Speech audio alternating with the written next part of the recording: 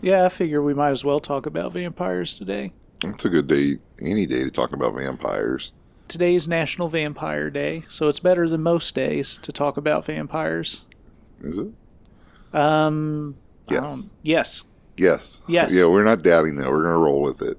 Yes, it's National Vampire Day. Okay. On a list of vampires. Count Chocula. Okay, that's one. The Count from Sesame Street. That's two. Yorga. Oh, okay, yeah. Vampire. Blackula.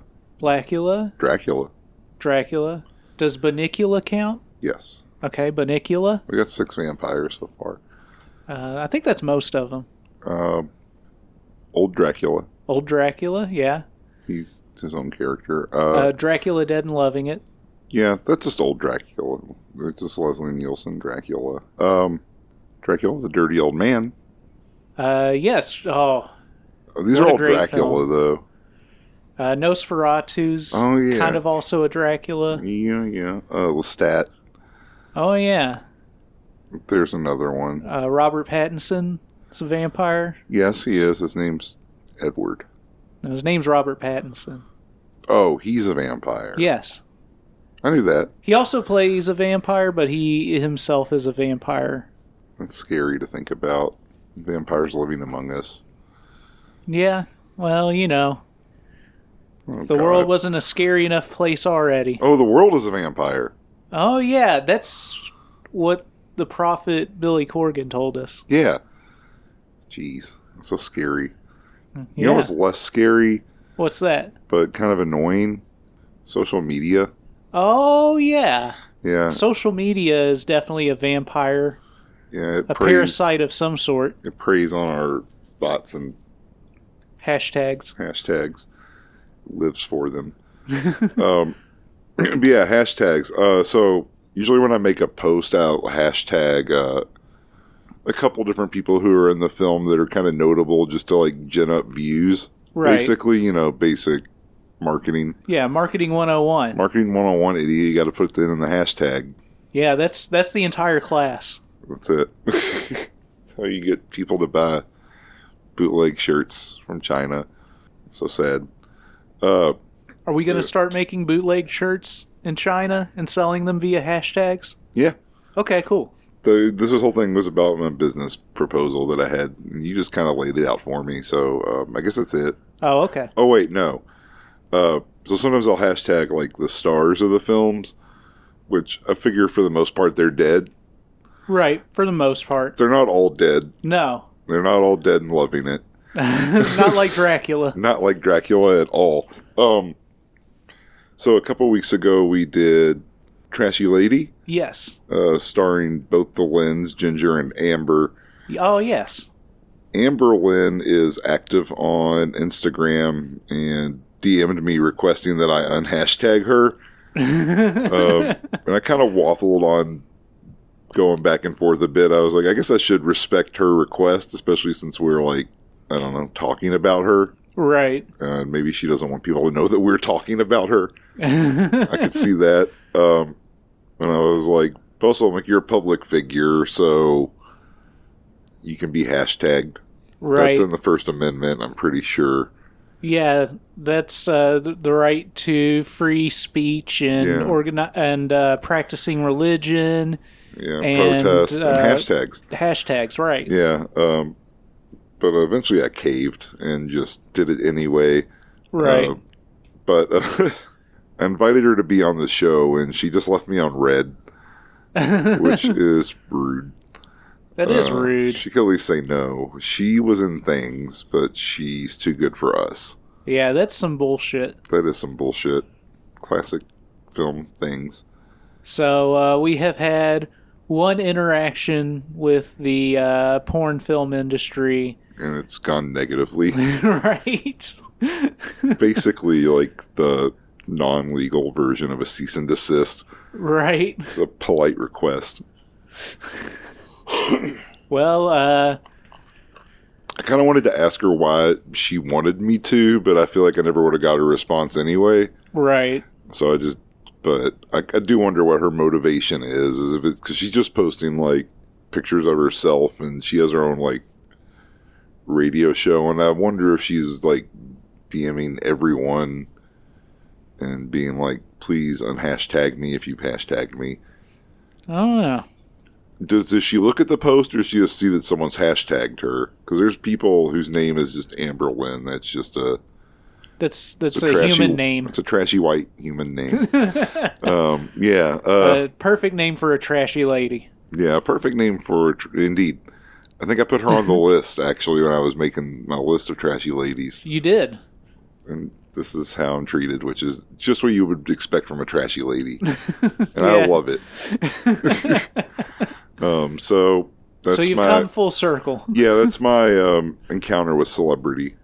So yeah, we've had 2 celebrity encounters. We've had that, and then we also had John Kassir, the Crypt Keeper, who was either given the wrong name or forgot our name. But either way, does not know the name of this podcast, which is okay. It's fine. Yeah. I didn't expect he was going to turn around and start listening to it or anything. No.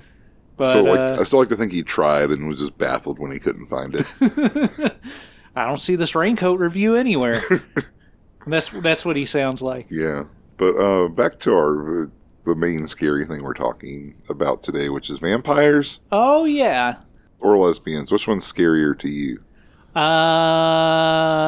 Vampires. Yeah.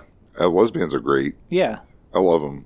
Ellen? No, I don't like. Actually, don't like Ellen. I've heard she's a real meanie. I've heard she's mean, and I find her dancing every day instead of just on a Friday to be very unsettling. No, it's kind of like it's not quite tacky. It's gratuitous. I find it gratuitous. There's too much dancing. If you dance every day, it doesn't really mean anything when you dance anymore. Yeah. You've devalued the dance. Exactly. And I felt this way since about 2003, or whenever her show started airing, and I saw her dance every day. Right. And you might say, why were you just watching Ellen every day if you hated it? And I'll say, it was on at the community college, like, student center, and that's where I would just sit between classes. Oh. Yeah. It's fair enough. Watching some Ellen. Okay, well, so by this very cryptic and winding introduction... Oh, yeah, it's still the podcast. It's still the Raincoat Review. Yeah, welcome to the Raincoat Review, or report. It's Boss and Jeremy. Hello. Hello again. Welcome back for the third cryptic episode of Franco February. Right, and today we are talking about Vampyros Lesbos, which is a 1970 production starring Soledad Miranda, and it was quite a film. This is the earliest Jess Franco film that we've talked about, although this is a solid 10 plus years into his career at this point. But this is still when he's kind of finding his footing in the erotic type of cinema that he became known for. But this is definitely one of the films where he's really on track with it. To give a little bit more background about this film, I want to, again, as I have on previous episodes, kind of contextualize this film within the framework of Jess's career. So at this point, Jess had just gotten done with a long string of films that he had done with English producer Harry Alan Towers. This included several films with Christopher Lee that he did. The Fu Manchu films that Jess Franco did. He did an adaptation of Bram Stoker's Dracula called Count Dracula. He did Venus and Furs for Harry Allen Towers. That's a good movie. It's not... I don't think it's erotic enough for us to talk about it, but I do like that one. It's pretty good. It also did Justine, the Marquis de Sade adaptation that he did for Harry Allen Towers. That partnership kind of dissolved in late '69 or so. So Jess started doing a few films independently, and it was shortly after this time that he started to work with a new producer. I feel like if you've heard of a Jess Franco film, this might be the one you've heard of, to be honest. Yeah, I could see that. I feel like it's the kind of thing that gets, like, if you take, like, a course on, like, cult film or something, it's probably the one you're going to end up watching. I feel like that's how my brother saw it. Oh, yeah. Yeah, because he had mentioned it at one point, and I was like, huh. I was like, I don't know if they're teaching it at that college, but I can at least agree with that. Teaching you these liberal ideas. Right. Bunch of fucking nerds. But this was, one of his productions after that Harry Allen Towers period. It was also one of the first few productions that he did that featured Soledad Miranda as the lead in the film. Soledad Miranda was, in a lot of ways, Jess's muse for a short period of time. But when you actually kind of break down the amount of time that they were working together, it's somewhat brief. But it produced quite a few films. Soledad Miranda was a dancer at it from a young age and got into acting around the age of 16. In her first year or so of acting, she actually appeared in one of Jess Franco's early films, a musical, which the name escapes me right now. But it was one of Jess's earliest productions and one of Soledad Miranda's earliest productions. She didn't have a starring role, but she appeared in it. She went on to do all kinds of films, a lot of comedies, but she did tons of different genres. She did like some sword and sandal stuff, some Western stuff, dramas, and everything else. But we would later see, on Jess's side, that he was continuing to break away from kind of the norm when making his own films. He had a pretty good relationship with Harry Allen Towers in the UK, but, the expectations of a film, erotic or otherwise, in the UK were certainly a lot more conservative than where Jess's mind was going, so he had already become too spicy, shall we say, for Spain, but also so for the UK, so he kind of had to reach out and do his own thing.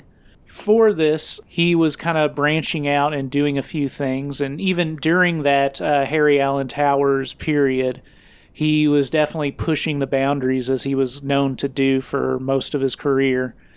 In this case, the later period of his films with Towers got more and more erotic with stuff like Eugenie. Yes. I think Eugenie was actually after the Towers period, but Justine, at least, was Towers. Yes. Venus and Furs, while perhaps not super sexual in the way of a lot of his later films, it's still mostly about eroticism. Yeah. It's definitely an erotic film, mostly. Yes. He's kind of pushing the boundaries there, but it's around this time that he's doing these films that Soledad Miranda comes back on his radar. Jess is shooting a few different films around this time that she ended up appearing in. She had a small role in Jess's Count Dracula film. She plays Lucy, actually, in that. Okay. She appears in one of his independent productions, Nightmares Come at Night, She and her lover in this film, Omar's the character's name. I can't remember the actor's name. It's Omar. Omar. Yeah, he plays himself.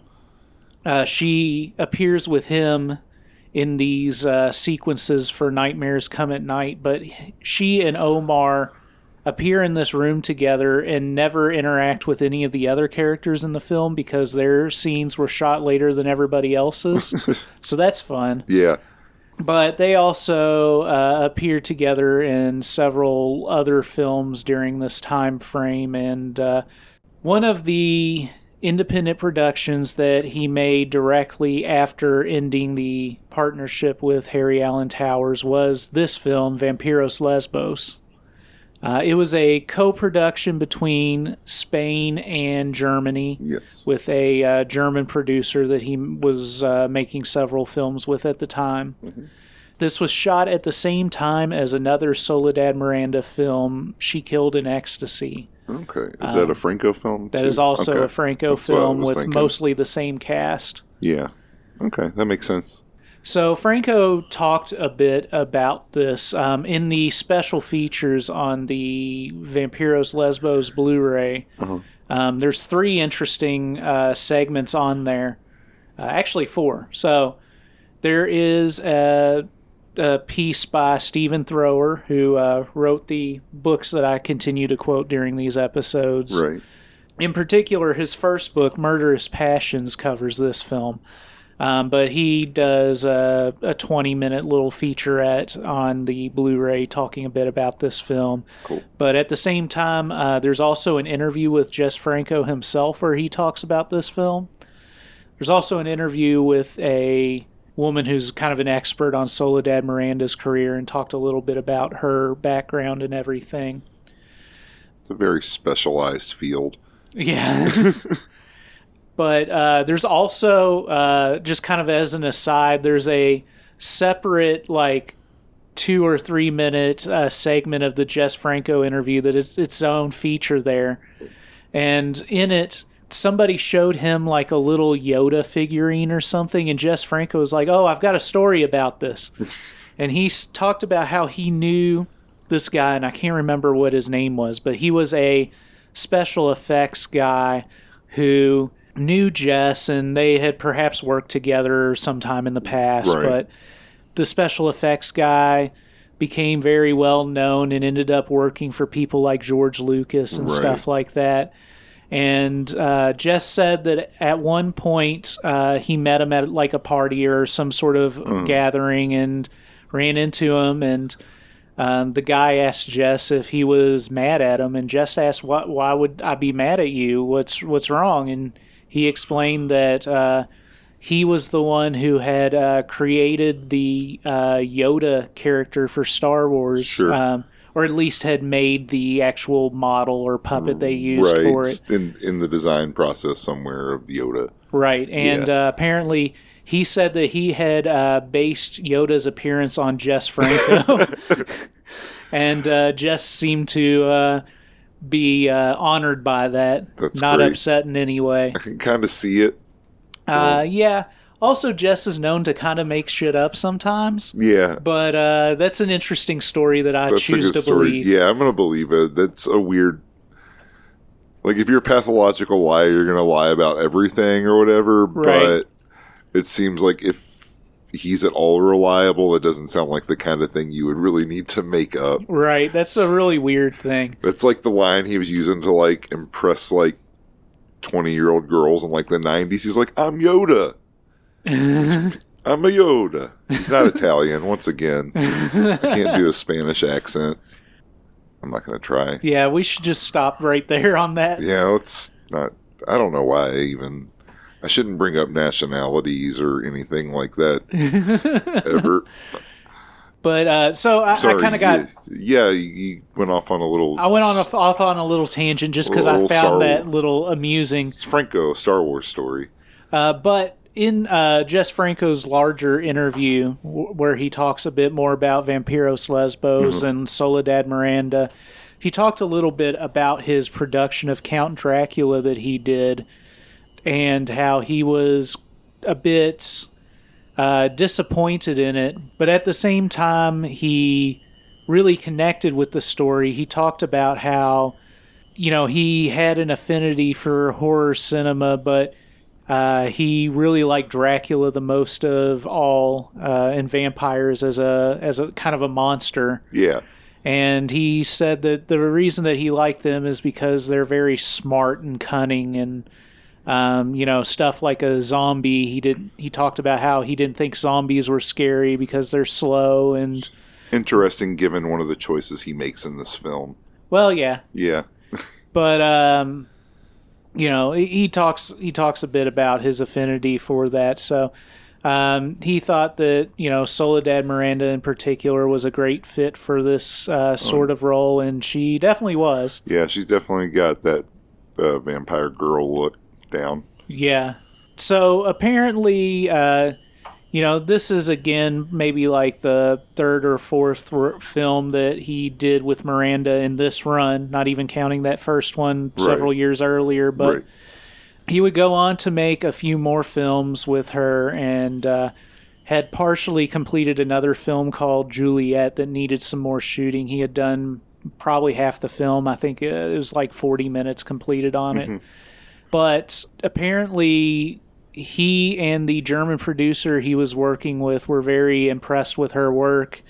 And apparently he had negotiated with Soledad Miranda and the German producer to sign her up for a contract with that producer to make several films. And the idea was to continue to make kind of bigger films with her in it. And they thought they could really make a star out of her. But she unfortunately died in a car accident, apparently the day before she was supposed to sign this contract. Damn. She died at the age of 28. In Portugal. Okay, in Portugal, yes. I looked her up. Oh, okay. In one of the interviews, they talked about how, it was a dangerous road they were on that the locals knew had a bunch of dangerous curves on it, and apparently they didn't see some truck backing out or something, and they just smashed into it. And while her husband survived the crash, she was killed. Damn. Yeah, so, and that had a pretty significant impact on Jess, while by all accounts, it didn't seem like they had any sort of romantic relationship. She still seemed to be his muse at the time, and, someone that he had intentions of working with for a long time there. And she apparently died before any of the movies that she made with Jess, other than that one 10 years earlier. Right, it come out in the cinema, so she never got to see any of the movies she completed with him. They did say that she had seen a few of the unfinished edits of some of the stuff, and she seemed to be very proud of the work that she was doing at the time. She had been cast in a lot of roles, even in her mid-20s as a dumb teenager and stuff like that. Yeah. And really hadn't been given a whole lot of acting range and stuff. But in Jess's film, she got to play these darker roles, more sexual roles. Yeah. And, it was something that was taking her career in a different direction. She had actually quit acting a few years earlier. Mm-hmm. When she had a child, but she got an offer to be in some other movie, and she kind of gave it one more shot. And Jess's work with her wasn't too long after she had gotten back into movies, so it's all fairly sad. And their tenure of making movies, they're again the one 10 years earlier, but this patch of movies went from mid 69 to mid 70. So in a period of a year, they made 9 or 10 movies together. Yeah. So it's a lot of movie making. Yeah, it is. So she appears to be a fairly prolific person in his films if you look at his films of the time frame. Right. But in reality, it was really a period of a year or so. Yeah. It's interesting. It is, yeah. That's at least 13 hours of film time, over the course of a year. Right. That's a lot. Yeah, yeah. It's pretty good. I also I read that she also had she did some Spanish language songs in the 60s. Yes. Pop stuff. So I'm gonna listen to some of that later and see how I like that. I bet it's enchanting. Yeah, and the special features on the Blu-ray, the woman who was talking about Soledad Miranda mentioned that they had done, or maybe it was Stephen Thrower when he was talking. One of them mentioned that she had done a couple of EPs, and it was like a thing that a lot of the young actresses of the time were putting out these EPs of songs. So she put out like 8 songs worth of material, including a cover of, I think it was Chim Chimmery. Chim Chim Cheree. Or Chim Chim Cheree, yeah. From Mary Poppins. Yes, that's what. I bet that will be a lot of fun. Yeah. I can't wait.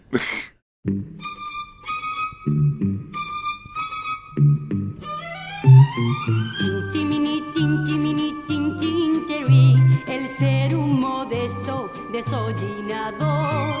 Chinchimini, chinchimini, chinchincherry, no impide que seas feliz con tu amor. El ser un feliz desollinador, aunque tu cara se cubra de hollín y tengas la piel como el...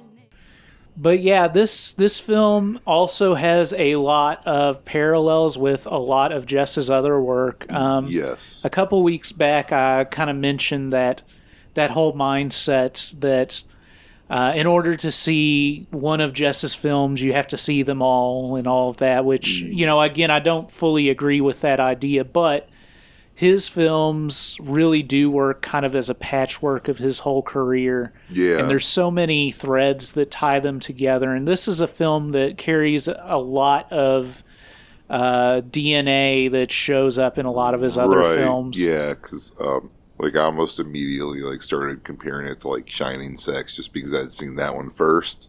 Right. And there's the opening sequences. It's not shot for shot, but it's the same basic thing.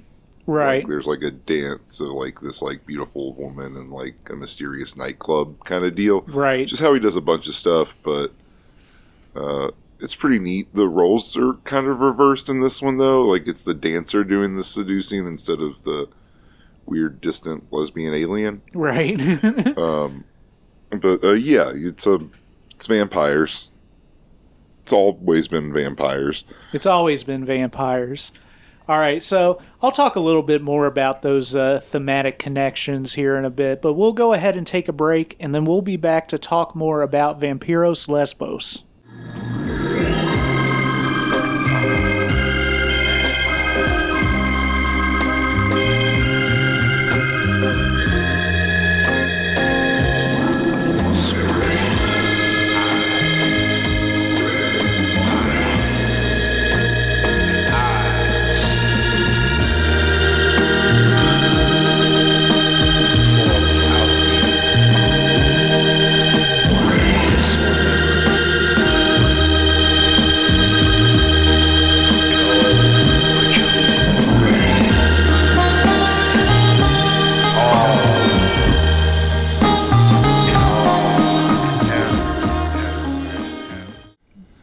Everybody's just going to hear a buzz in the background. Like one of the bees from Donkey Kong Country is sitting in the room with us. Oh, yeah, he's our guest host. It's a big bee. All right, so we're back on the Raincoat Report to talk about Vampyros Lesbos. So the film opens with a bunch of shots of boats out at sea. And we hear this kind of garbled radio chatter and some trippy Pink Floyd-ish music. The music in this film, by the way, is fantastic in my opinion. Yeah, it's great. It's definitely a classic film soundtrack. Yes. Jess Franco talked about how it was essentially these two musicians who lived in Berlin who essentially, who had said that they would do it for free just for a certain share of the profits or something like that.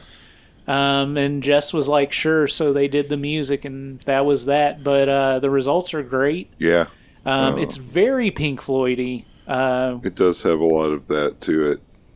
which is I think is interesting because I think that means that they were really in touch with modern music at the time because they were exactly where Pink Floyd was in 1970, more or less. So I thought that was interesting. But it goes very well to carry the psychedelic nature of this film. Yeah. Apparently their names were Sigi Schwab and Manfred Hubler. There we go. Very German names. They called their little act the Vampire Sounds Incorporated. Oh, well, that's fitting. Yeah, it's on Spotify if you got that. Oh, excellent. There was a bonus disc with She Killed in Ecstasy that had music from this, She Killed in Ecstasy, and one of the other Soledad Miranda films. That's pretty cool. With Jess Franco. I can't remember which. We get this kind of trippy sequence with some shots of Soledad Miranda as Nadine, Countess Nadine Cadbury. Yes, Cadbury. Countess Nadine Carody. Oh, Carradine? Carody. Carody. Like Kill Bill? Kill Bill? Yeah, David Carradine. No. Oh. So we see Countess Nadine reaching towards the camera and all this trippy music. Then we see some exterior shots of what I found out to be Turkish architecture. Yes, it's all in Istanbul. Yes. Yes. Very lovely looking country. Yes, interesting architecture, very rounded. I think it's the Muslim influence, I'm going to say. Yeah. Yeah. Yeah. Apparently not. I don't know. I'd like to go, but I don't know how I would be received. I don't know how you would be received in most places. Yeah. I'm just staying in America where I know everyone else is worse than me. After the exterior shots, we get some inside shots, and we see a nightclub scene, which you kind of brought up earlier as something that was kind of the same sort of opening that we had in Shining Sex. Yeah. And definitely a recurring theme in Jess Franco's films. Here we see a performance by Countess Nadine and another woman who is standing there completely naked, kind of as a mannequin. That's a real doll. Yes, she's a real doll. That's her real doll. She's misusing it. This isn't what it's for. Right. It's not for your art school dropout one woman show. It's for fucking. So Nadine is staring into a mirror. She's wearing this kind of black lingerie with like a black sheer covering over it and a red scarf. She kind of dances slowly around a bit in front of the mirror and writhes on the floor before approaching this living mannequin and starting to undress a bit. And then she more or less kind of puts her clothes on the mannequin. Mm-hmm. And crawls under her and caresses her a bit. Then she comes face to face with it, and it starts to move a little bit. And so we get cutaways to the audience who are watching intently, and that includes Omar and Linda. Yes. Who are, a part of the audience, but Linda in particular is very transfixed on this. Yes. Nadine continues to dance around with the mannequin and kind of drags her down to the floor with her. Mm-hmm. And it's at that point that the song stops and I guess the performance there stops. We see people in the crowd talking, and Linda and Omar in particular.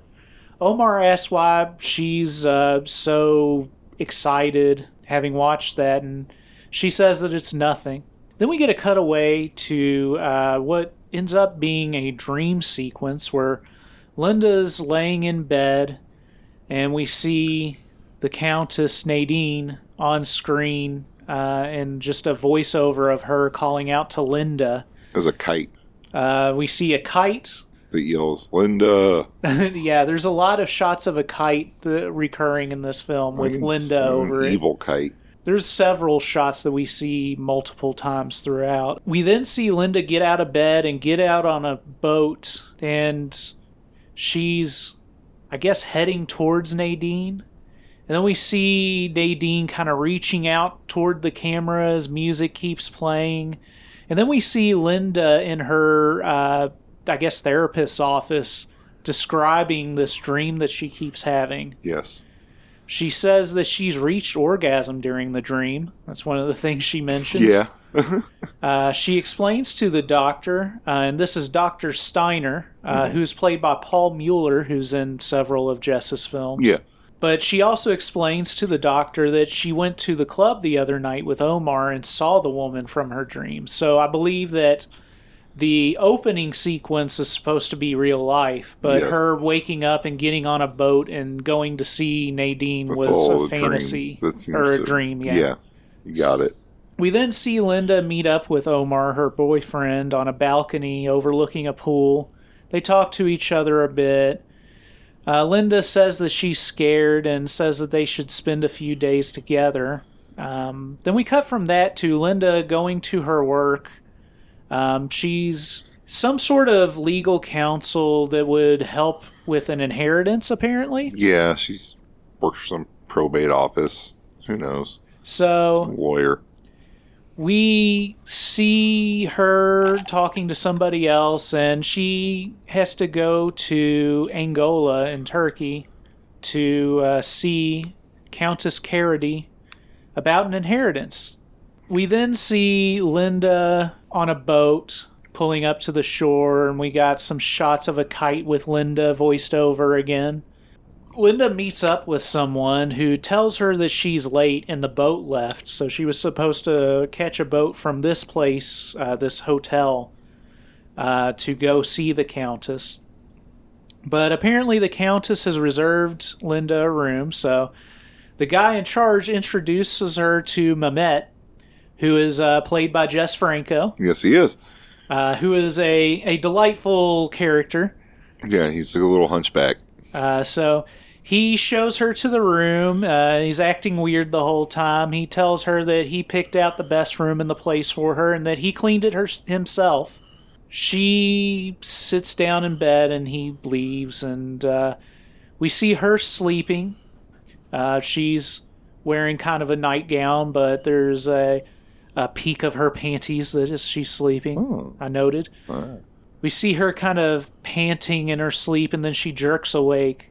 She gets up and goes downstairs in her nightgown, and where she is startled by Mehmet, who's roaming the hallways, and makes her jump. He's doing Mehmet stuff. He stops her to say that she shouldn't go to the island because death lives there.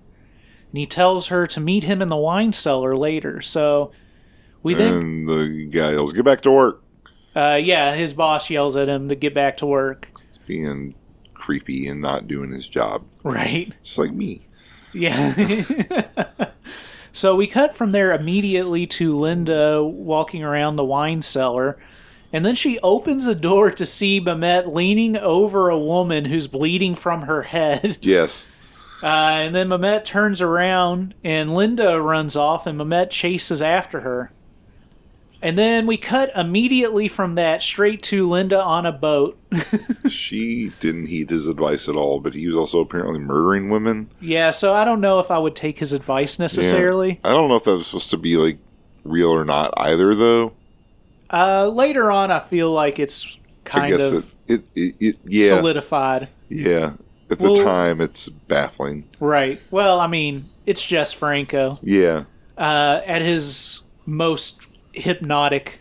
Yes. So yeah, we're done with Mehmet for now. And we see more shots of the kite with Linda voiced over it. And then we see Linda walking the beach. And then we get these trippy shots of scorpions, which we will, as with the kite, see a lot of throughout the film. We get a lot of very organy, prog, Pink Floyd-y music again. She ends up walking into a house that has an open sliding door and starts to yell out if anyone's there. She approaches a glass door on the other side and pulls the curtains open to see a drop of blood rolling down the glass. This shot of a drop of blood rolling down the glass is also repeated throughout the film a lot. One of the fun, trippy visuals of the film. Linda then approaches the Countess on the beach. Linda compliments the Countess's view there, and Nadine, again the Countess, says that it's her favorite place. She then immediately invites Linda to go swim with her, and Linda takes her up on it. So they go running, giggling towards the beach, and as they're running, Linda mentions that she doesn't have a swimsuit. Nadine tells her not to be shy, so Linda just undresses and gets naked and runs into the water with Nadine. Yeah, Europeans are a lot more liberated yes. than us, so this is just normal. So they splash around a bit, and then we see Linda naked on the beach, and Nadine's laying down her next to her in her swimsuit, but then she undresses and lays naked in the sand next to her. Yes. She says she likes to lay naked in the sand, especially next to someone. We then see Nadine at a table. I don't like the sand. Yeah, I don't know. I don't want to get sand in my crack. I don't like the feel of it. She had probably a ton of sand in her crack. Yeah, she laid down on her back in the sand, and then she rolled over and laid on her belly, and then you could tell her back was just caked in sand at that point. Yeah, her cheeks are just covered in the stuff. Yeah. I don't like it. So we see Nadine at a table, and Linda walks into the room, and Nadine compliments her outfit. So Linda starts to talk to Nadine about her inheritance and says that it was very complicated to figure out, and asks if Nadine can inform her more about her relationship with Count Dracula, hoping that more information would help with her untangling things. We then find out a little bit about Nadine's history. She says that Count Dracula was very generous to her, but she was the one for him that made life worth living. Linda tells her that she was very lucky and not everybody was so generous. But Nadine says that she just hopes that she can pass it on to someone else. It's at this point that Nadine pours some wine for Linda. And Nadine talks about how much she likes this wine. Linda takes a drink and then comments that she has a headache, and Nadine says that she'll take her to her room. But Linda instead just passes out there. Yeah. And we see Nadine get up and start to rub her neck. And then she calls in Morpho, the second hunchback of the film. Yeah. I mean, he's not actually a hunchback, but he's the second manservant of the film. Yeah. So he carries Linda and lays her into the bed. Again, more weird pseudo Pink Floyd going on. Mm-hmm. We get some more outside establishing shots. One of a dog in the water outside. A shot of some houses and more scorpion close-ups. I like them. Yes, I love it. It's very Franconian. Yes, it's very artistic. We see Linda in this bed, and the Countess jerks open the curtain in the room. And Linda looks up to see that she's got a dab of blood below her lips. Linda gets up and walks forward a few steps, and Nadine approaches her and starts to caress her chest and kiss her. They kind of lower to the ground together, and the Countess slides open Linda's top and starts to rub her lips on Linda's skin. More cutaways to the scorpion, and Nadine then stands above Linda and starts to caress her own thighs, and then she gets down and they kiss more on the ground. Then we see Nadine biting Linda, some shots of blood dripping down the window like we saw earlier. Yes. And when Nadine leans up, we see a big string of spit and blood dripping out of her mouth. It's really goopy. It's very goopy and thick. Yeah, it doesn't look like blood. Yeah, it's that like red paint looking blood that they used in like Dawn of the Dead and a lot of Italian films and Euro horror films of the time. Yeah. Too goopy. Too goopy. I think it's still a cool visual, though. Yeah. So we cut away, and then we see Linda naked on the floor, but she's alone now. She jerks up and stands and calls out to Nadine, but gets no answer. She's walking through Nadine's house and finally walks outside, and we get a cut to Linda looking into the pool, and she sees Nadine laying in the pool, almost lifeless. She's completely naked with her red scarf that she's wearing being the only thing on her, and it's flowing behind her, almost like a trail of blood behind her. Oh, yeah. She's still got blood on her lips. Linda sees this and screams out in shock and passes out. Again. She does a lot of passing out in this film. Yeah. It's at this point that we see Agra, who jerks awake and starts acting all nutso, and she is at the old 70s nut house. Yes. There's an orderly there, or I think he's described as the doctor's assistant. He tells her to calm down, and he slaps her. Yeah. As you do to an unruly woman. That's a medical technique. Yes. They teach you in school. So she starts to tell the doctor's assistant here that she is close. And she asks the assistant to help make sure that she doesn't leave again. So the assistant says, sure, and walks off. And he goes and meets with Dr. Seward, the person in charge of this particular institution. Yes. Another Dracula character. Yes, this is another one of Jess Franco's Dracula rips. There's a lot of Dracula here. Yeah. I was going to talk a little bit more about later, but it's definitely here on the surface with and I think with Dr. Seward, and also of course in Shining Sex we had a Dr. Seward who was Jess Franco's character. True. Yeah, that's right. He was the doctor in that. He was in a wheelchair, and his man had to carry him everywhere. Right. So he could rip the clothes off of women. Yes. So the assistant meets with Dr. Seward and tells him that Agra has had another fit. The doctor says it's always the same symptoms, and he tells the assistant that she needs another injection. But before the injection, Seward approaches Agra in her room and asks if she saw her again. So again, they're talking about an unnamed woman here. Yes. But Dr. Seward's trying to get more information. He asks for her name and who she is, but all that Agra can say is that her friend is the Queen of the Night. He's like, I see. Queen of the Night. Is that, who was the Queen of the Night?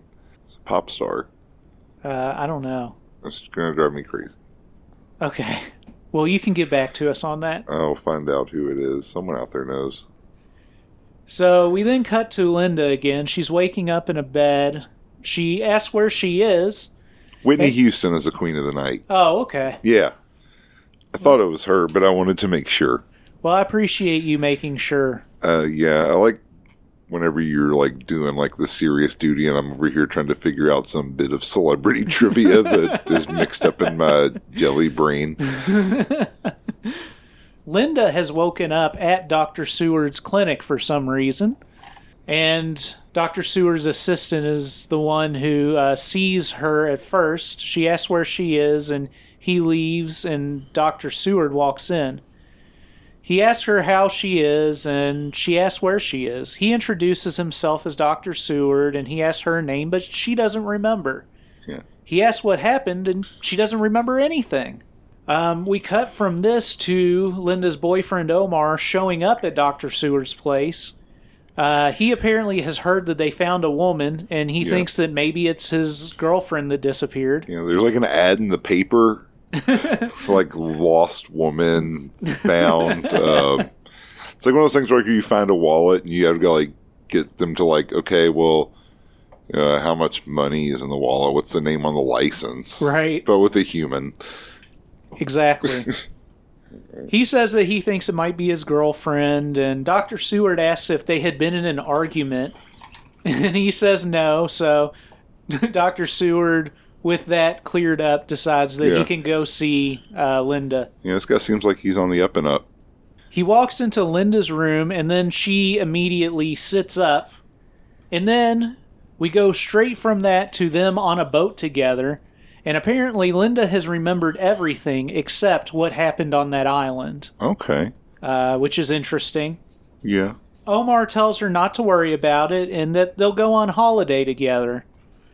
So we then see Nadine laying down. She's talking about how Count Dracula saved her from being raped. The Count had told her that he would take all her suffering away. She talks about how he visited her night after night, taking her blood, and when she started getting weak, he shared the secret of the vampires. Yes.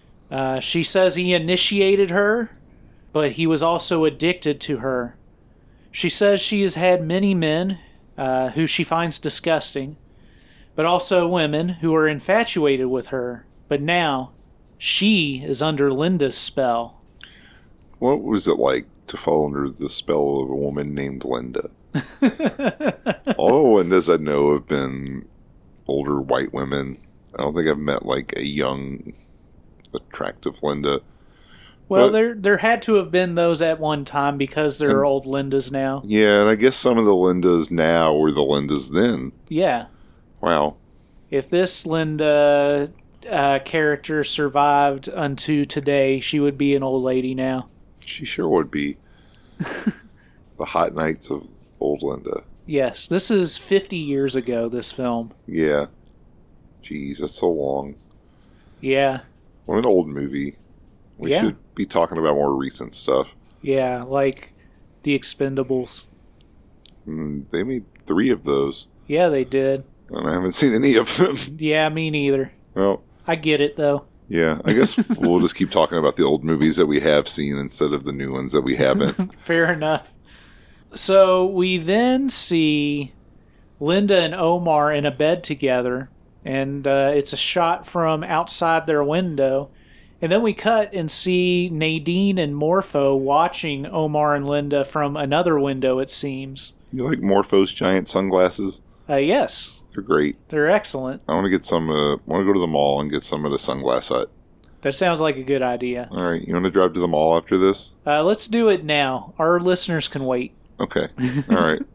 So, as they look on out the window, I'm reminded of Nightmares Come at Night, where Soledad, Miranda, and the actor who played Omar in this are in a room looking out from a window onto the other characters in the film, who they actually don't have any interaction in the film with, but it's a very similar imagery, and it's not surprising it's still on Jess's brain because this is just a few months after Nightmares Come at Night that those scenes were shot. Right. So we hear more Linda calling out as Linda's in bed, and she sits up and gets out of bed, and then we see Linda walking down a hallway and then up a big staircase. A big staircase outside and a big spiral staircase inside. Yes.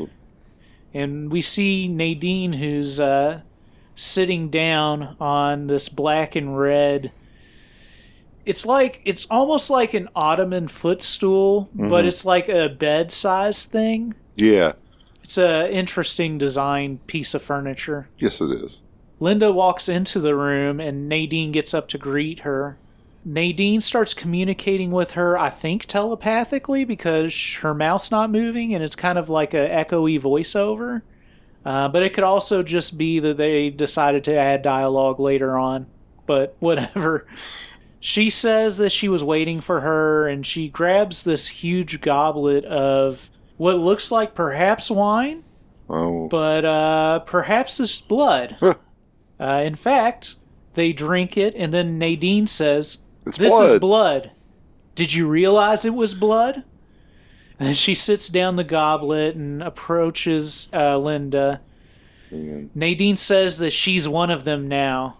She talks about how the Queen of the Night's going to carry her with her black wings or something like that. Yeah. Which is really cool imagery. It's very scary. Did you ever eat at Bonnie and Clyde's Pizza? You could order a goblet of soda, It was huge, and this reminded me of it. It was basically like a cake pan, kind of like a glass one. It was just like massive, but it would be full of Coca-Cola. Yeah, yeah. And the bathroom smelled like sewage. Yeah, you don't want to sit near the bathroom at Bonnie and Clyde's. No. It's just all that meat's just getting shit right back out. So Nadine and Linda lay down together and start kissing, and then we cut to Agra, who's in bed writhing around. She's holding on to some weird plastic clown doll thing. Mm-hmm. She's writhing. We get cuts back and forth between Nadine and Linda together, and Agra screaming out and jumping out of bed and crying out Nadine. Nadine and Linda are making out, and eventually Nadine bites her. That's when Agra screams. Then we cut from all of that to Omar talking to Dr. Seward. Dr. Seward says that Omar lost a lot of blood, but it's not serious.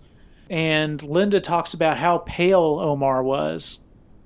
So, we don't see this, but apparently at some point it seems that either Nadine or Linda vamped Omar.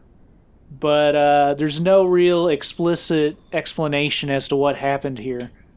But Dr. Seward explains that he spent a lot of time studying the occult and vampires, and says that her friend isn't in danger, but Linda may be. But Linda says that she thought she might be in danger, and she explains that she keeps finding herself in weird places and doing weird things. Dr. Seward says she needs to focus on wanting to live and go on, and that if a vampire is killed, they'll disappear. He explains that there are 2 ways that you can kill a vampire. All right. And this may differ a bit with vampire tradition, although the vampires in this film do differ a lot with tradition. Yes. He explains that you must split a vampire's head with an axe or puncture their skull with a spike. Yeah. He's got vampires and zombies all mixed up. Right. I don't think he's a very good doctor, I'll be honest. So we see Agra writhing around again, and she starts babbling about how she was inside her, but now she's gone. No one can save her because she left her. Seward tries to calm her, but she says it's too late. He can't help her. Suddenly, she stops and then says to Dr. Seward that she told her that she's coming back. And so Seward leaves. So we cut from there to Omar. He's standing up, and Seward tells him that he can leave when he's ready and he's no longer in danger. Omar says that he's worried about Linda. She seems very distant and incoherent. He says that she gets weaker by the day. Seward says it's just on her to stay strong. And for some reason, Omar's just satisfied with this and just leaves. So, as he's leaving, Agra catches him and says that they locked her up thinking she's crazy, but in fact, she's in touch with supernatural powers. She says something about her house in the mountains and tells Omar that she is going to hate him because he's a man. Seward and the assistant run in and grab Agra and carry her off, and Seward tells Omar he needs to leave. So, I'd imagine in your experience working with people going through various mental crises, there are probably a lot of people who say that they're not crazy and they're somehow being victimized by being in the hospital. That happens sometimes, yeah. Yeah. I can't think of any specific examples of that because I know like some very like deluded people who are like, well, I probably should be in this hospital even though I'm not really crazy. Right. But like, or people have put me in this, more common, it seems like people have put me in this hospital to like harm me in some way. Right. Like they're like keeping tabs on me, like kind of like a more paranoia kind of thing. Right, right. And not so much that they're not crazy. Mm-hmm. Like they just think that they're like it seems more like they think they're like being like held like as like a prisoner by like their myriad foes. Oh, I gotcha. Yeah. One lady was really concerned about finding her missing child. and she was really bizarre and just manic, obviously. Right. But I remember, like, her, like, one day, like, really being like, I need to get on the phone. I need to call this detective and see if he can find my child. And then about 30 seconds later, she's like, maybe I'll just find him tomorrow. And I was like, oh, God. Okay. And I was like, all right, well, yeah, he'll probably still be missing tomorrow. Oh, boy, what a world. So we then see Omar, who returns to his hotel room, but to find everything gone. And he goes to the hotel desk, and the guy at the hotel desk says that the woman there checked out yesterday, so Linda has disappeared once again. We see Linda walking about, and she opens this green door, and it's Mehmet. Yeah. He grabs her and puts her to sleep by cuffing her mouth. Yeah, he's just got chloroform. He's just got chloroform, like, in his hand. Oh, like, okay. on his palm. He just smeared it on there, like... Will for Linda, Will for Mehmet. Right. We then cut from there to Nadine doing her mannequin dance thing from the opening of the film. It's the same routine with some minor variations, and we get to see a little bit more of the dressing of the mannequin. We cut from there to Seward, who is writing about vampires and saying it out loud. He says that he can barely resist crossing over into the world of the supernatural. At this point, the assistant walks in and says he's leaving and says that Agra is calmer now. After his assistant leaves, he starts to creep around the place and walks upstairs. But as he's going up the stairs, he turns around and sees Nadine, who's appeared out of nowhere. Yes. He asks who she is, and she doesn't answer, but then he says that he's been waiting for her. He says that only she can help him join their world. She says that he wants to take Linda from her, so she won't help him. She says this is the time of his death. He starts doing some Latin chanting, and she recoils at it, but she calls out to Morpho, who runs up behind him and chokes him to death. Yeah, he very slowly tries to escape and then gets choked. Yeah. It's great. I love it. So then we see Agra writhing around in bed again. This time she's naked. She turns towards the door and Nadine fades into the frame. She extends her arms out at her side and approaches Agra's bed. Agra just watches in silence before sitting up. Nadine says that she's there to say goodbye. She must leave her for another. Then Nadine vanishes and Agra is alone crying. We then see Dr. Steiner from the beginning. He was the therapist that Linda was talking to, but he was gone from the film for like 70 minutes. Yeah. We didn't mention when he first came up, but when they're talking, he's just doodling the whole time instead of taking any kind of notes. Yeah, he's very dismissive of everything she says. Yeah, it's surprising that he came back to help out in whatever capacity. Right. He's reading about Dr. Seward's death, and then Omar approaches him asking if he heard about it, and he had. Steiner says that the charlatan who believed in vampires was murdered. He asks why Omar cares, and Omar explains that Linda's missing. He worries that she's in the hands of the killers, and says that there was another murder where a dancer bit her partner's neck. And he says that he knows where the dancer lives, on a house on Uskalen, which I guess is in the I think it's Turkish area. Is that the Turkish island that they're on? Okay. Yeah, it's the whatever island or coastal area that the Countess lives at. Okay. We cut from there to Linda, who is tied up, and Mehmet is now menacing her with a saw. Yes. This scene is wild. Yeah. He says that she's beautiful when she's scared, but she'll be even more so when she's dead. He says that he's been looking for someone since his wife left, and it's revealed that his wife was Agra, who went crazy after meeting the woman on the island. He talks about how women love to profess their love to him as they're dying, and says that Linda's death will be sweet, and that in death she will kiss him. He starts to untie her, saying he wants her to feel the pain freely. He keeps calling for her blood, and then he starts to pull off her stocking and starts to really fetishize her leg. And then he starts to threaten her with the saw again. Yeah. It's just like the kind of saw like your dad would have, just like an old toothy saw. A band saw. Yeah, it's not like fancy or anything. It looks pretty rusty. Right. It is not something you want on you. He then says that he can introduce her to the last woman, and he gets up and he opens a closet or something and reveals the woman from earlier who was bleeding from her head. She's still there, not really decayed at all. She's bleeding from her head.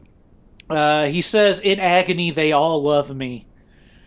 Linda tells him that she agrees to play his game by his rules, but he must untie her. She says it'll be nice for them both. So he starts to untie her, but she grabs the saw from him and just brings it down on him. We don't see it on screen, but I guess she just gets his neck with it. Yeah, it doesn't...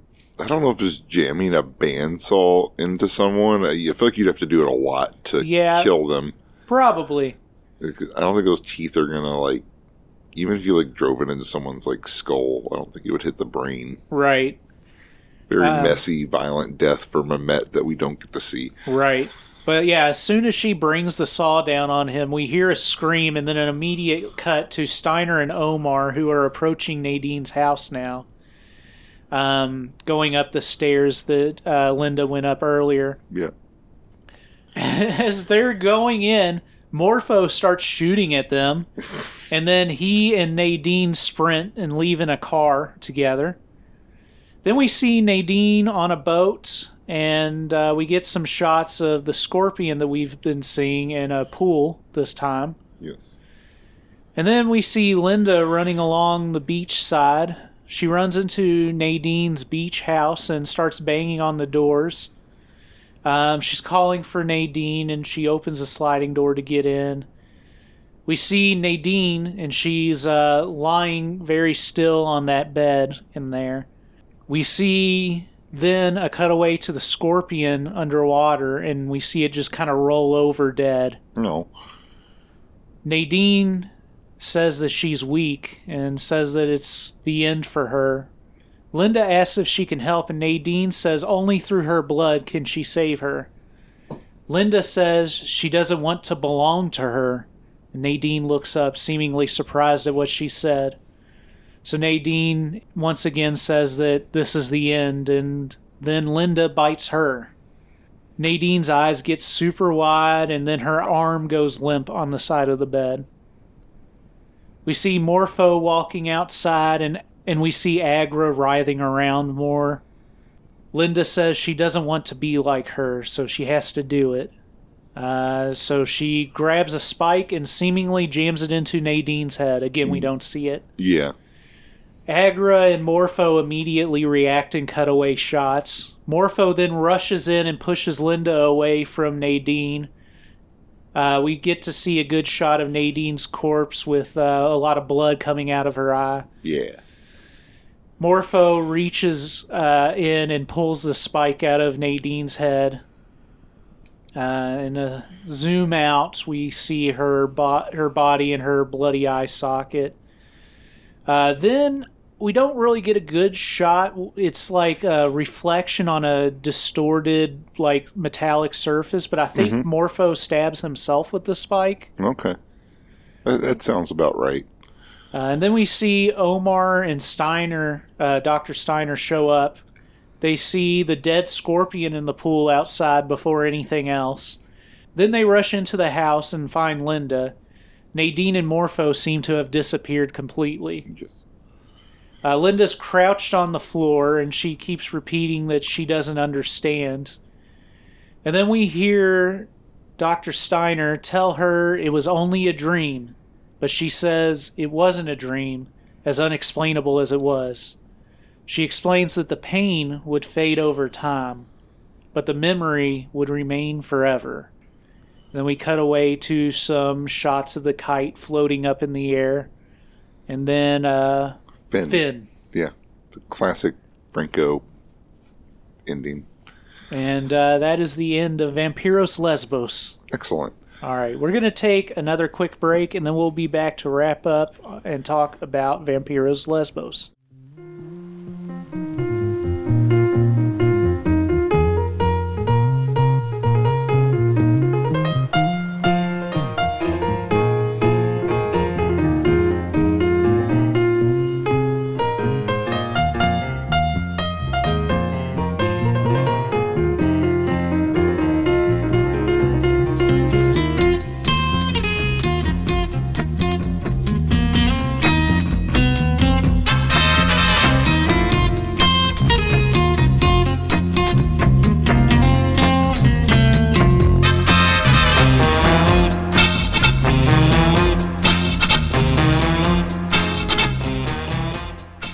We're back on the Raincoat Report to talk more about Vampyros Lesbos. So before we get into actual reviews, I wanted to talk a little bit more about kind of some connections with this film. And this is one of the more famous Jess Franco films. I think you mentioned earlier that it's, you know, if you've seen one Jess Franco film, there's a decent chance it's this.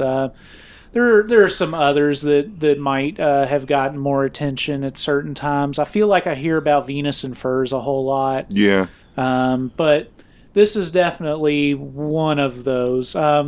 This is part of a real cycle of lesbian vampire films that started probably in the mid-'60s and ran, I mean, in some ways runs through today, but had a real big explosion in the early 70s especially. Yeah.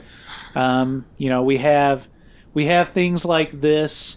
We have some of the Hammer films. Some of the Hammer films earlier on especially, yeah. The Gene Rollins films. Yeah, basically all of Jean Rollin's... like, his whole filmography is basically lesbian vampire films. Right. We've got stuff like Daughters of Darkness and Jose Larraz's Vampires with a Y. Just a whole lot of these types of films are going on at this time. You can definitely see Jess Franco's fascination with Dracula here. Of course, we took the Dr. Seward name. But there's also a lot of other connections to Dracula. Like Agra is just a Renfield type. Yeah, exactly. Yeah. She's abandoned by Nadine in the same way that Renfield is used and kind of left behind by Dracula. Yeah. And, you know, just kind of writhing around and tortured by the mental impact of being used by the vampire. Yeah, and the Seward character kind of becomes like kind of Van Helsing in this one. Yes. As well. Yes. So, it's kind of like his own Franconian spin on it. Yes. We have Linda visiting the island on an insurance situation. Oh, yeah. Which is very Jonathan Harker. Yeah. With the Dracula story as well. There's a lot of that here, and you can tell that, you know, with the Count Dracula film that Jess did, he didn't quite get to do all of the Dracula stuff he wanted with it. And you can see him exploring those ideas here, and it's something that he would continue to explore in other films as well. But we have a lot of those connections here. We also have a lot of connections just with Jess Franco's overall filmography. The ideas here of somebody being called out somewhere by a voice, kind of telepathically chanting their name, is something that we saw in Shining Sex as well.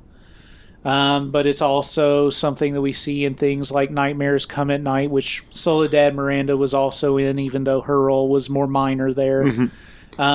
We would see it in later works like Night Has 1,000 Desires. There's a whole thing there. Another thing we see in Night Has 1,000 Desires is the nightclub sequence, which is something that we see from I believe it was Lena Romay's character in that. But also we see her character in Night of Open Sex doing that.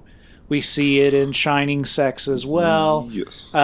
We see it in stuff like during his German run with Erwin C. Dietrich, there's a film called Downtown, which is kind of a crime drama that Jess Franco actually stars in. And Lena Romay is kind of the bad girl character in that film, but she does like cabaret acts there. There's just a lot of that in Jess's films.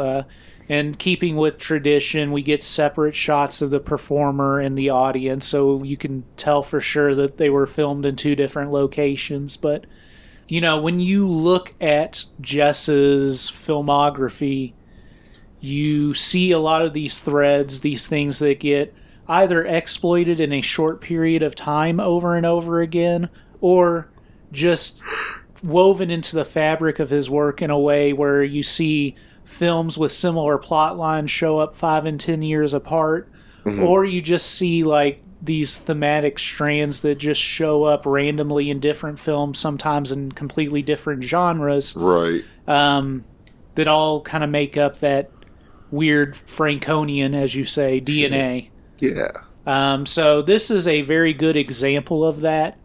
And I would say that Shining Sex is kind of pure, unadulterated Jess Franco with all of the stops pulled out. Yeah. I would say that this is similar to that in some ways, but I think that this is just the period of time where Jess Franco's really getting into his stride. Yeah. He's thrown away the shackles of both the censorship that he was getting in Spain and the I guess less sensory but still somewhat conservative producers he was working with in the UK.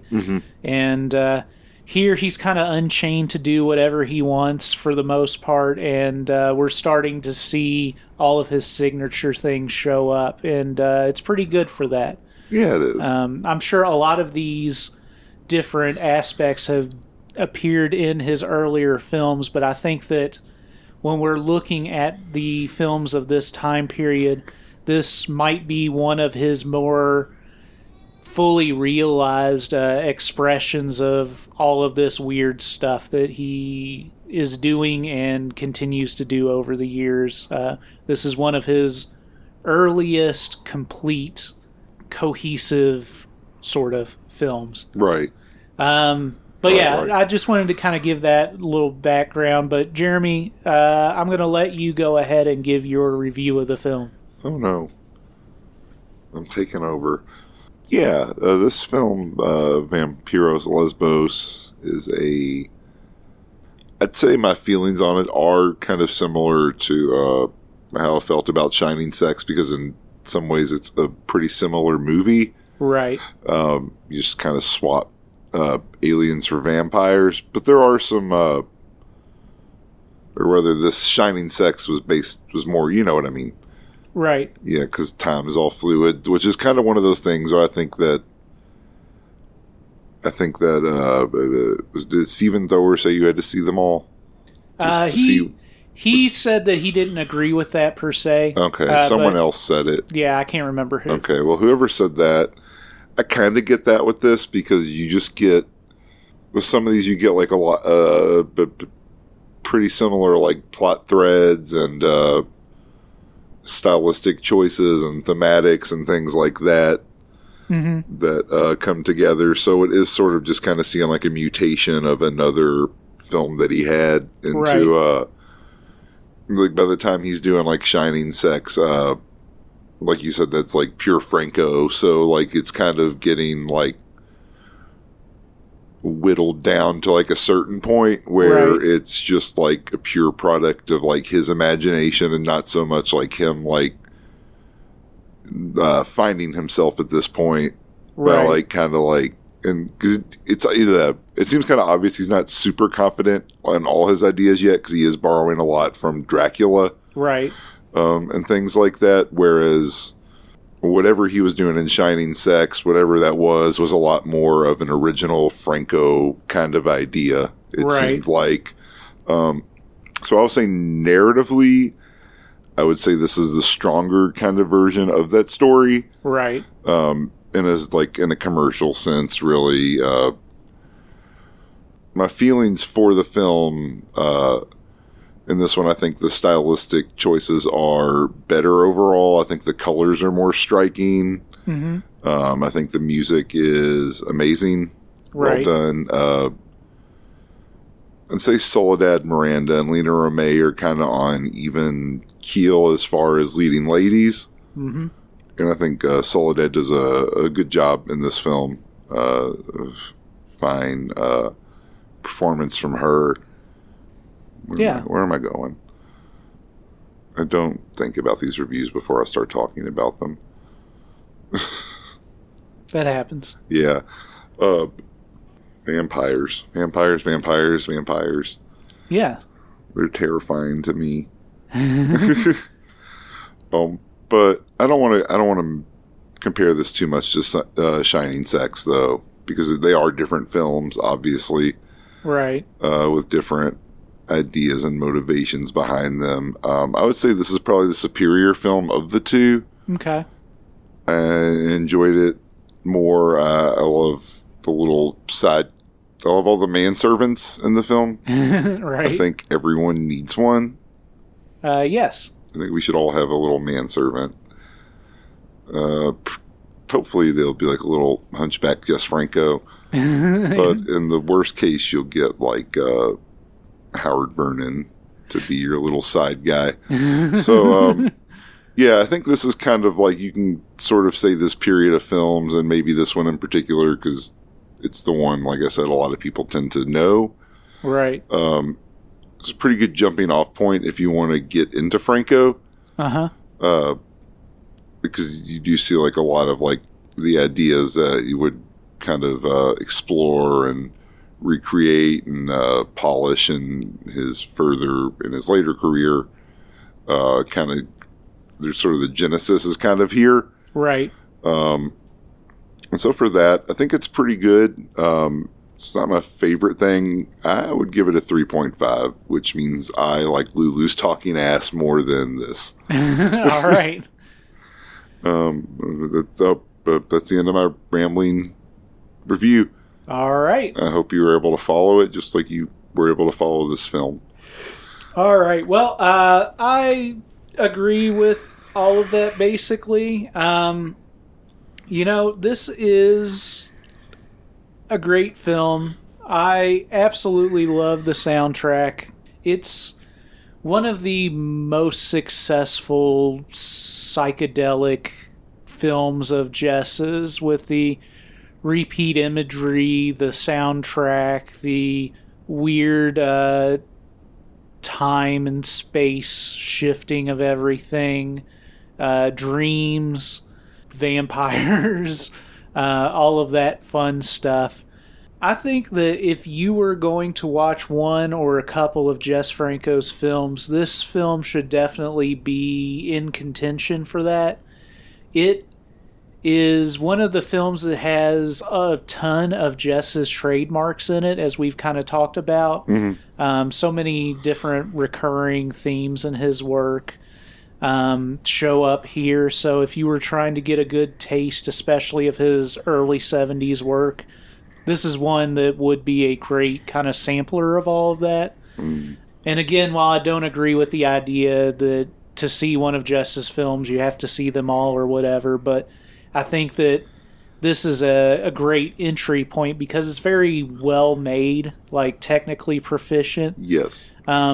Even a lot of his other films that I really like, you have to kind of, note that sometimes it's a bit rough around the edges. Yeah. And I mean, narratively, there's some rough around the edges things in this film. Yeah. There always will be, but that's also kind of what I like about Jess's films. Yeah, yeah. Much like Fulci's films, they're very based in dream logic, and if you sat there and just tried to take everything apart and make sense of everything, you're likely to get disappointed. But if you're just kind of tuned in to be along for the ride, to experience it as an experience rather than just a act of storytelling. I think that there's a lot to get out of it, but at the same time, it is narratively well done. It's not the type of film that, like, the narrative falls off at some point. You can certainly be critical of certain things about the narrative and how certain things maybe don't logically fall together at a certain point, or why did you cut away here and leave so much kind of just blank in the middle of it things. Yeah. But at the end of the day, it's still very full of plot. It doesn't, like, give up on the plot at some point in the film. Right. And if you give some forgiveness to the weird editing at times, or just the certain pieces of the story that seem to be missing, or at least not shown on screen, it is, generally speaking, fairly coherent and straightforward. Of course, Soledad Miranda is great, and this is one of her great performances. Jess himself said that he liked it more than most of his films, but also doesn't think that it's a great film. But he did say that it had great atmosphere and that Soledad Miranda herself was excellent in it. So I would agree with both of those points. All of that being said, I've kind of been mulliganing around in my head, and yesterday I was going to give it 3.5 stars, but I've been thinking about it a lot, and the first time that I saw it, I was really kind of blown away by it, especially the imagery of the film, the way that things are shot, and of course the music. But as I've kind of sat with it overnight and thought about it more, I'm giving it 4 stars. All right, you go ahead and do that. I will, and it is done. Excellent. So, you know what's not done is Franco February. It's not. We've got one more week. We've got one more week, and we'll... it's off the rails now. We don't know what's coming. Yeah, we're going to figure it out. We've had vampires and talking buttholes and... aliens. Interdimensional fog beans. Yes. I think is a better description than alien. Yes. So who knows what's coming down the pipeline. Stick around and check it out next Wednesday. Yes. To finalize the descent into utter perversion. Yeah, and if we're lucky, maybe some porn actor will tell us to untag them on Instagram. We're going to start getting letters from lawyers soon. Yeah. It was bound to happen. Yeah, well... It's the beginning of the end of the Raincoat Report. Short-lived. Yep. Well, it's been fun. We're going to jail now. Yeah, they won't let us record podcasts in jail, I don't think. They probably would. You think? Like a millionaire jail. Well, we're not going to millionaire jail. Because no one will send us any money. We're going to crackhead jail. All right, well, shit. In the meantime, though, if you want to jail, if you want to help us out, send us money for bail. raincoatreport@gmail.com. Also, if you just want to ask us questions or get in contact with us directly. Yeah. And also, we've got social media up at Instagram and Twitter at Raincoat Report. Yes. Rate, review, and subscribe to our podcast. Tell people. Let them know what's going on our show. Especially if you think they'll like it. You know, help us out. We need to spread the word of the teacher, and we need to spread the word of Jess Franco. But, keep a lookout for vampires. Yes. Make sure you don't get vamped. Stay safe. Protect your neck. And don't forget your raincoat. Oh, yeah. Nein, es war kein Traum. Auch wenn es noch so unglaubwürdig erscheinen mag. Auch wenn es keine Erklärung dafür gibt. Der Schrecken dieser Tage wird verblassen. Aber die Erinnerung daran wird immer bleiben. Solange ich lebe.